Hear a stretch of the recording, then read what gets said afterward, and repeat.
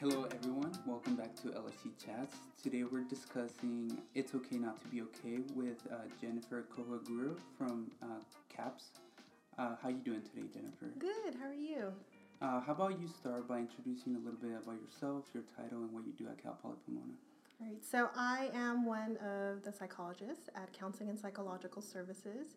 I've been at CAPS on and off about 8-9 years. So I do one of many of things. I do individual counseling. I run a social skills group this semester with Christian at the DRC. I coordinate the outreach services, so anybody that has a request about presentations or trainings, I'll be the one that they are contacting. Or if they have any interview request, I'm also the one that gets contacted for that. Okay. So we know CAPS, right? CAPS is a very pivotal service that all students have access to. Do you have any knowledge about how many students usually use this service? So I have data from last academic year. Last year we had 11 counselors, and our 11 counselors saw over 1,300 students. Oh, wow. Yeah, that's a Yeah. lot. It's a lot, but it's also a low percentage. If you compare that to other universities, like in terms of our student population, I think we have about 27,000. So it's a very small percentage of students that are actually seeking services. But 1,300 for 11 clinicians is a lot of students. And what are some of the sort of blanket major reasons that you see students coming in to CAPS for? So overall, nationally, there is an increase in the utilization of counseling services within universities. A lot of universities have long wait lists, and they're reducing the number of services. So this is just a trend happening across the nation. For this age range, there's also a rise in mental health issues. In the last decade, there's been about a 50% increase in anxiety symptoms, depression symptoms, overall psychological distress, and also suicidal thoughts. And also, if you think about our student population, a lot of our students have difficulty accessing services off campus. They might not have insurance, or they have insurance with a high copay, or they have insurance where, even though mental health is covered, it's not the best, type of coverage that they have. Right, definitely.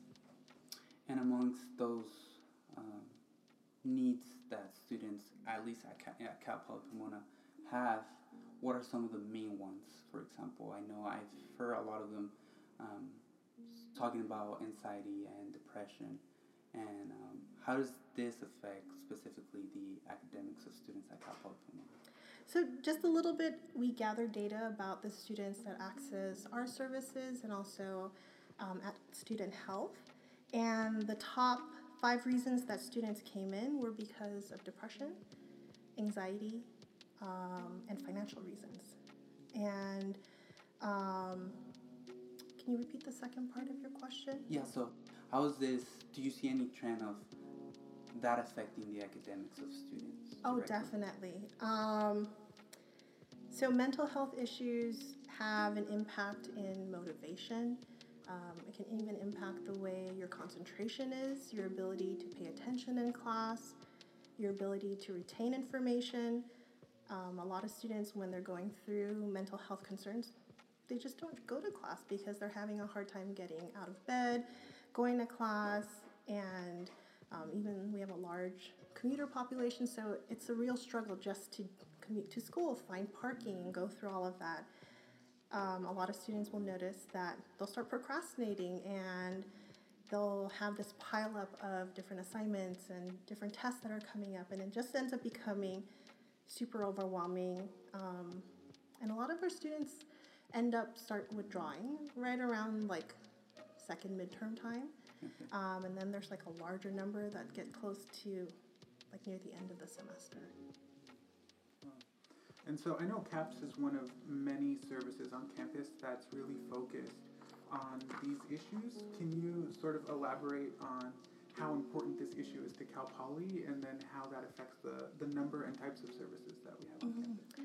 So several years ago, I'm not entirely sure about how many years ago, But the student health and well-being cluster was developed within the student affairs, and that includes CAPS, which is counseling, student health, which is the physical health, wellness, and they do like peer and they do one-on-one programming, the Disability Resource Center, and we also have the Integrated Care Network, which includes basic needs, which I believe you had Alyssa here for talking about food insecurity. There's someone on that team that does housing. There's somebody that does ADHD and autism, and then there's the behavioral intervention team, and also survivor advocacy.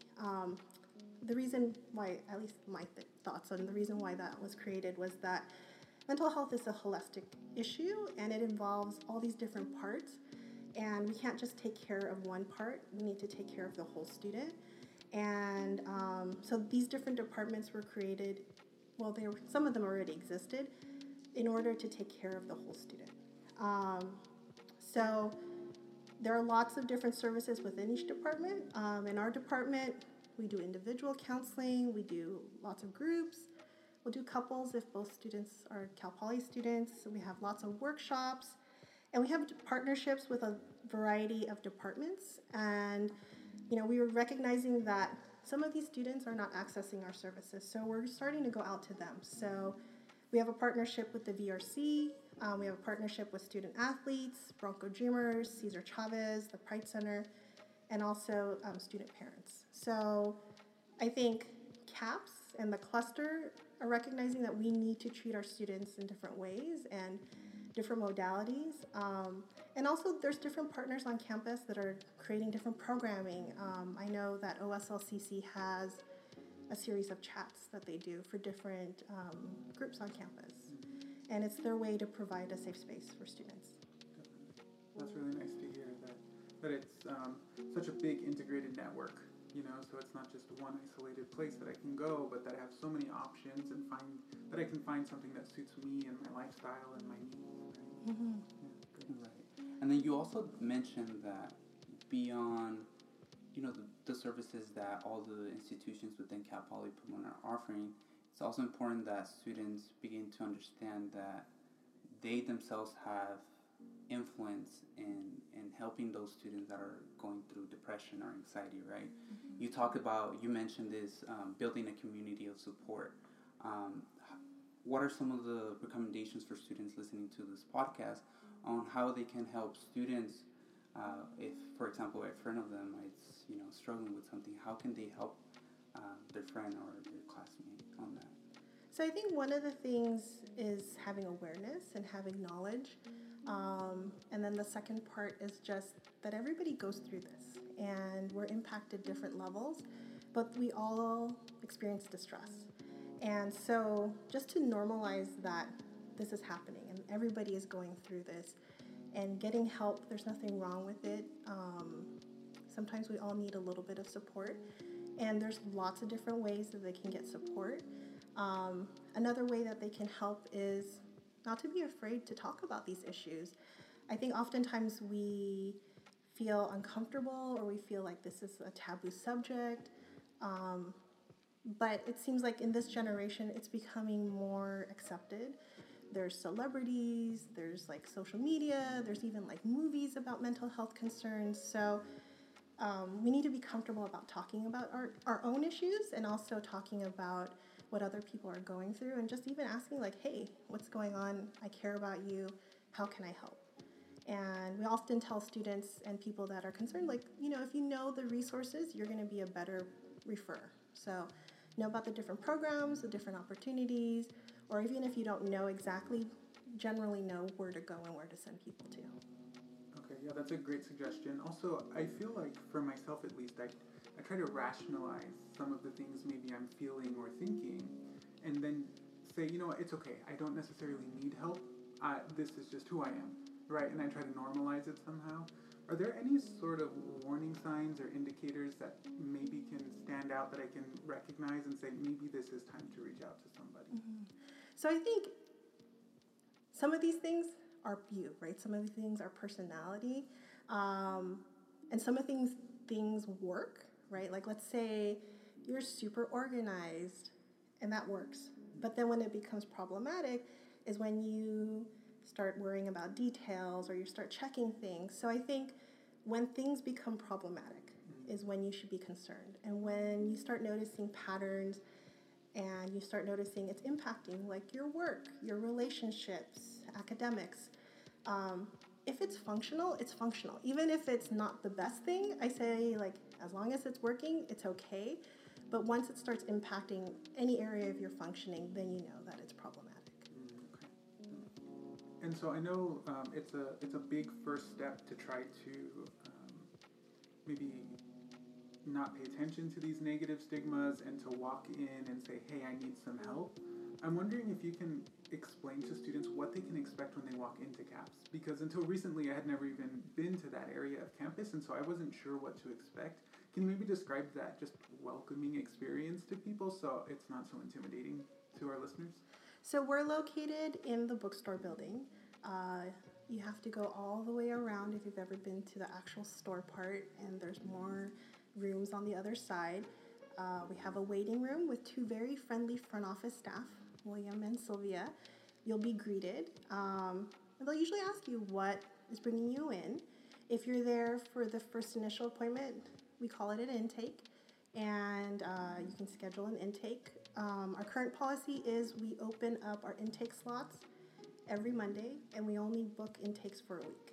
And then once that gets filled up, you have to come back or call the following week. And then once you get past that first part, we have different offices where each therapist has decorated it to their own liking. Also in this space outside, we have a relaxation room where it's pretty nice and quiet, and you can use it for about 30-minute increments at a time. And you can use it to relax, to meditate, listen to music, or just have a little place that you can take a quick nap. It's also one of the designated lactation rooms on campus. Yeah.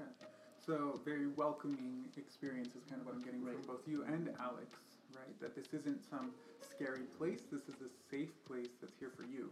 Right? And all the services are confidential. None of your professors, none of your friends, nobody else is going to know what's going on unless you allow us to release that information. We have you sign a very formal piece of paper that says who and why you're letting us speak to this person.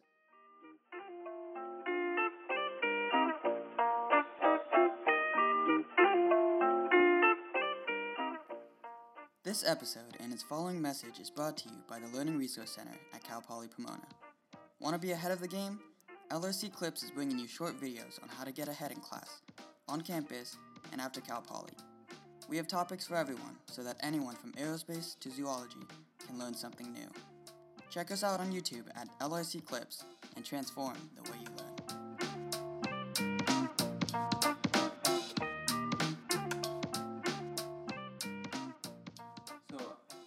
Around Cal Poly Pomona, we talked about how, some of us might be exposed to suffering some of these mental health issues.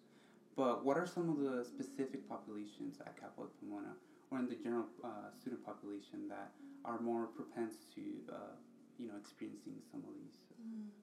So, in general, like I said earlier, we're seeing more college students coming into college with chronic mental health concerns that may or may not have been treated. And this age range, 18 to 24, is the typical age range where chronic mental health does emerge.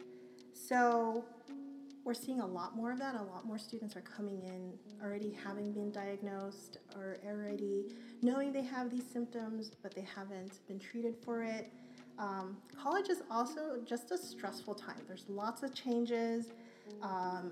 A lot of our students have limited resources. That includes financial, but also social resources. So first-generation students, I think, probably have a really hard time adjusting to college.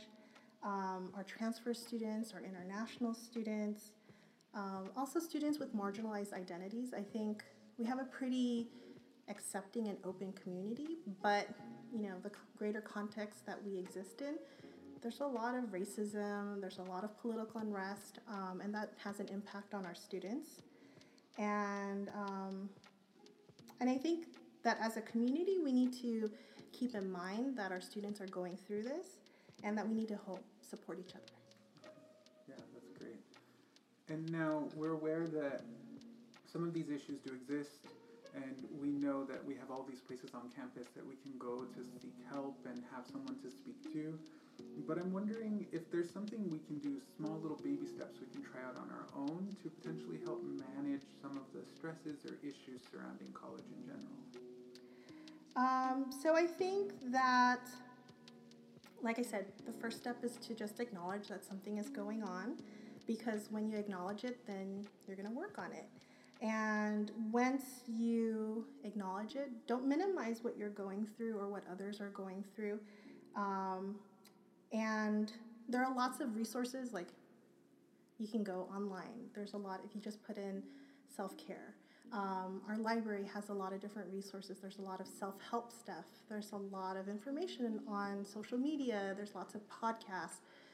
I would say try all these different things out. Ask your friends what they're doing.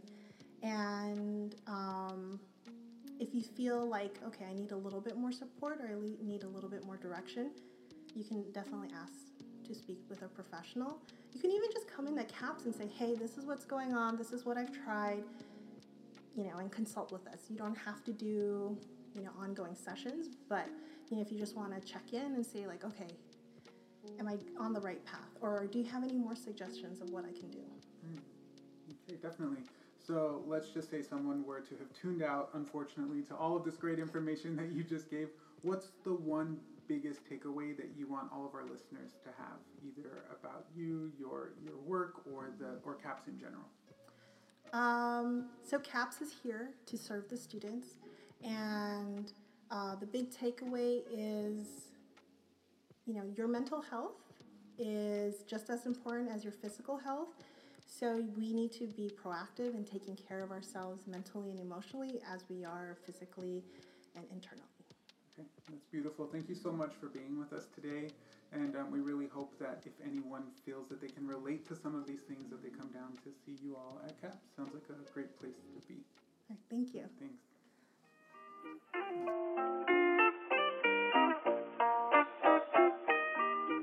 And that's all for our third episode of LRC Chats.